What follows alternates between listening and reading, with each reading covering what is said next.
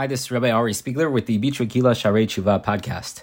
We begin today our fourth season, our fourth installment of the Bitra Kila Sharei Tshuva podcast. We pick up, God willing, in Shar Gimel, the third gate, Ot Chafvav, paragraph number 26. Here in Shar Gimel, in the third gate of the Sharei Tshuva, Rabbeinu Yonah is going through the different levels of severity and the different rectifications of different types of sins. The reason for this is because a person who is engaged in the Tshuva process, it's necessary for them to know what it is that they did. If they did something wrong, they need to know that it was wrong. They need to know the details of these mitzvot, these averot. They also need to know how wrong it was. What is the severity of the sin that a person violated, lo aleno? If a person needs to have charata, if a person needs to have regret, so how could they regret something if they don't really know how bad it was? They need to know how significant, how destructive such an act was. So that's why he's going through these different categories. I believe 10 categories total. And we're going to pick up today with the fourth category. Just to remind ourselves really quickly, and you can go back to the previous season to learn more about the first three categories.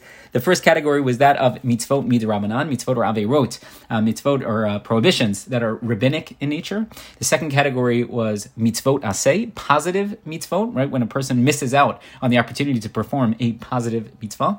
The third category is what we call a lav hanitak la'aseh, which is a prohibition that was violated, but it can be rectified with a positive mitzvah. So, for example, let's say a person violates the Isur Gezel. They steal something. So the Torah tells us, if you did so, then Veheshiv Hagzela Asher Gazal. So then you have to go and you have to return that which you stole. That would be the third category. And now today we start with our fourth category. Again, Shar Gimel Ot Chafvav, third gate, paragraph number 26. Our fourth level of severity, or fourth category, is what we call Lav She'im Bo Ma'aseh. So he says, Hamadriga Haravi, the fourth level is Lav She'im Bo Ma'aseh, a violation or a prohibition that doesn't involve action. And we'll develop what that means in just a little bit and over the next few days. Amru Zichronam Livracha, Chazal tell us in the Gemara Masechet Sanhedrin on Daf Samach Gimel Amud Aleph that Lav She'im Bo Ma'aseh Ein Lo Kina Lav. One does not receive lashes as a punishment for transgressing a lav she'im bo ma'aseh, a prohibition that doesn't involve action. Umiforash b'divreihem zichronon libracha, we find elsewhere in the words of Chazal, this is Gemara Masechet Yoma, Daf Pei Hei Amud Bet, that lav she'im bo ma'aseh chamur min alav shenitak la'aseh.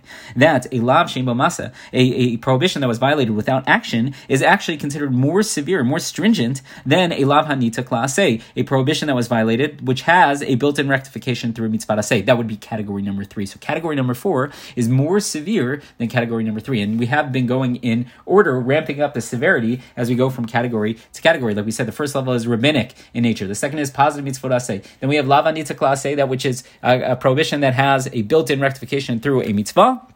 And now we have our fourth level, which is even more severe, which is the lav she'ein bo ma'aseh, which is a prohibition that's violated even though it doesn't involve action. He continues, V'yesh b'azarot lav she'ein bo ma'aseh azarot tluy b'leiv. So you're probably wondering to yourself, how is it that I violate an isur? How do I violate a prohibition if there was no action? So he says, among these prohibitions, within this category, we have, let's say, avirot that involve the heart, or let's say the person's thoughts. Umehen balashon, some involve speech. Speech wouldn't be considered an action here, right? We might, in English classify it as an action, but in halacha, speech is considered independent of action. So speech would be another example. Or it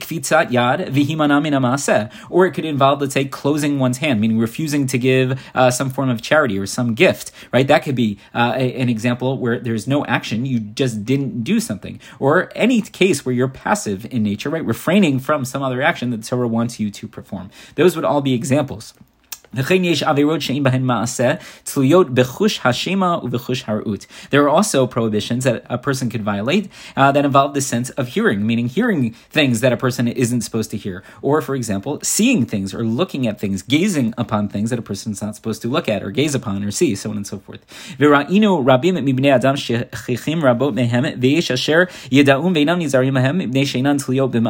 So you can look out there and you'll see that people often will forget about these types of prohibitions. And there are people who, let's say, they know about them, but they're not so careful about them because they don't involve action. So they seem like they're not as significant. He says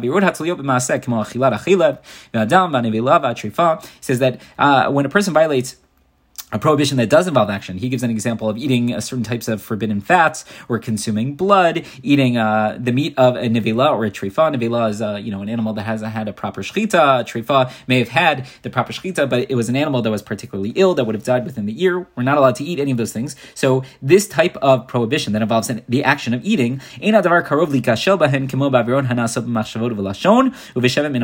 not as easy for a person to mistakenly violate these types of isurim as it is when talking about violating a prohibition that involves speech or that involves being passive, refraining from some sort of action. Al kain, therefore, because people forget about them, because people don't take them as seriously, they don't see them as significant. Ra'inu lizkor miksatam. It's necessary for us to list some of them. Lahaskir ulahazkir asher lo yada lihizahir, to remind people about them, to bring them to their attention, and to warn them, specifically those who don't know enough to be careful or are not being careful enough to not violate them. And we're not going to list every single one of them. We're not going to speak at length about every single one of these prohibitions.